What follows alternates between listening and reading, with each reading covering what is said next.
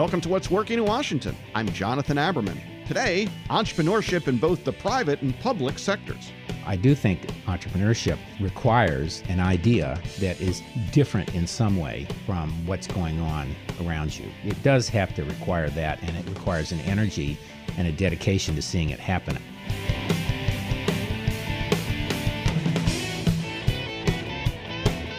Entrepreneurship comes in many strains, or maybe just one strain. Rob Quartel is chairman and CEO of Intelex. He's been involved in entrepreneurship in different ways in the federal government. As a public servant, he has been involved as an entrepreneur and a founder of businesses, and he sees entrepreneurship everywhere, and that's why we have him on the show today. Rob, thanks for joining us. I'm delighted to be here. Well, you've run for office, you've set up agencies, you've started companies. Where's the common thread other than you can't hold a job?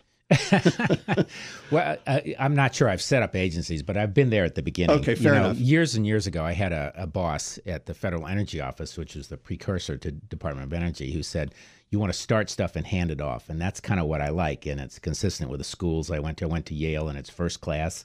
You know, I had a mentor who had been in the first class at the Kennedy School and said, there's nothing like being there so you can frame it. And of course, what we were actually taught there in the Yale Management School was that you look at an organization, public, private, and not-for-profit, and you try to figure out how to run it using many of the same tools. So you like starting things up. It's interesting to me, Mike Daniels, a longtime leader of the business community here, remarked to me a couple months ago, he said, Jonathan, people come to Washington because they want to do something. People go to Silicon Valley because they want to get rich. Do you see it that way? I don't know if that's necessarily go to Silicon Valley to get rich. But I do think people come to Washington because they want to have an impact, and they have an impact. And one of my things you mentioned earlier is I really believe you can have an impact in any kind of organization, whether you're leading it, whether you're starting it, whether you're outside of it. So I still think one of the best things I ever did that had an impact was just to come up with an idea. So after 9/11, I woke up in the middle of the night and realized that you could weaponize a container. And I'd been on the Army Science Board, called those folks up, had a meeting 2 days later of all the three-letter agencies and customs and state and all that, and we came up with what became the paradigm of container security. Now, we've never made a lot of money off of that because we work for Naval Intelligence and others, but the reality is it's a critical theory about how you are vulnerable and how you can make yourself safe. And the key difference there was most people think of containers as something you have to inspect physically. And the insight was not only they could be weaponized, but also that you could use data to figure out whether it was risky or not, and then go after those and, create a process, an efficient process. So I think you can have, almost anyone can have an impact. And that's really what's great about Washington, which is you can have an impact really young. So I was at the EPA at the very beginning, Federal Energy Office. Jerry Ford pardoned the Vietnam-era draft resistors, created an agency that we opened and closed in 364 days, serviced 35,000 people. That's the great thing about D.C. And you can be doing it in the private sector or the public sector, not-for-profits. And I think it's true for me as well, these days a lot of entrepreneurs come to us and ask us for advice. What's the biggest thing you think that the younger entrepreneurs are missing when they come to you for advice? I think they all think they're mainly missing money. As you well know, I probably have breakfast with, young startup folks about 3 times a week and drinks about 3 times a week, and every so often somebody over 50. I think what they're missing frequently is experience. They can have a good idea. The fact that they reach out is also a good thing. You and I have talked about this before, that 50-year-olds start most business, a greater share of businesses than those under 50. And in fact, I started my company at 50, and they have a greater chance of success, mainly because of their ongoing experience, and they've been thinking about an idea for a long time. There is this sense, I think, that everybody has to be an entrepreneur, and that everybody can be an entrepreneur. And I think you can be, but it may not be in the way you think it will be. What I find interesting is that entrepreneur has become almost a job title, which has about as much meaning as a job title. Right. Meaning, Right. I find that the more entrepreneurial a person is, the less they actually define themselves as being an entrepreneur. I think that's true. But unfortunately, what's happened, or fortunately, I don't know, the biggest major in universities around the country is now business.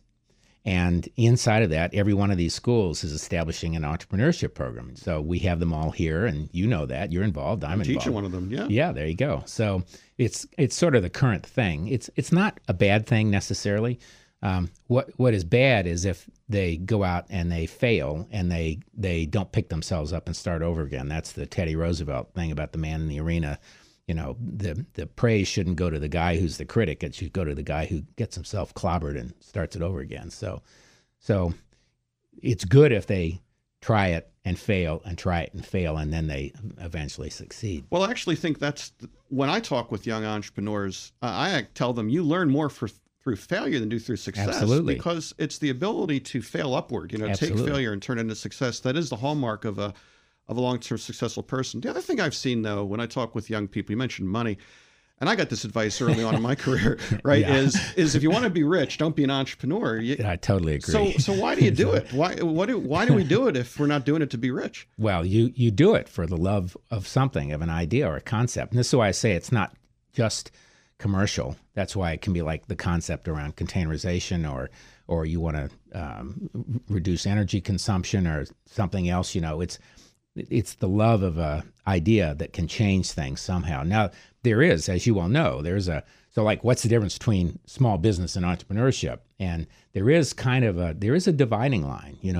I do think entrepreneurship requires, to be real entrepreneurship, an idea that is different in some way from what's going on around you. It does have to require that, and it requires an energy and a dedication to seeing it happen. And you know this yourself because you see all these companies starting up. So for you then, entrepreneurial behavior really is about changing the world. It is about change. And by the way, I want to remark on one thing you just said about learning through failure. I actually think the military is probably better at that than almost any other institution in the public. And they've really gotten a lot better about it. They dissect what they did wrong.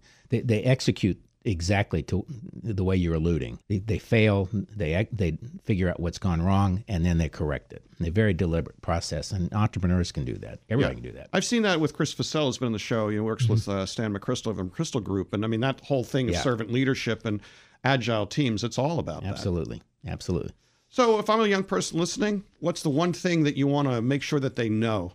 The main thing to know is that you shouldn't fear reaching out to people for experience that you don't have. And you and I both talk to a lot of startups and entrepreneurs, and I think the ones that succeed are the ones who know it's part of a process and a community, and are willing to reach out and are focused and nimble. You got to be able to know what the finish line is, but your path is a zigzag. And someone told me that a long time ago, and I've followed that, and I believe that. We're both zigging and zagging. Right. Rob Quartel, it was great zagging with you today. Thanks for joining me. Thanks, Jonathan. My pleasure.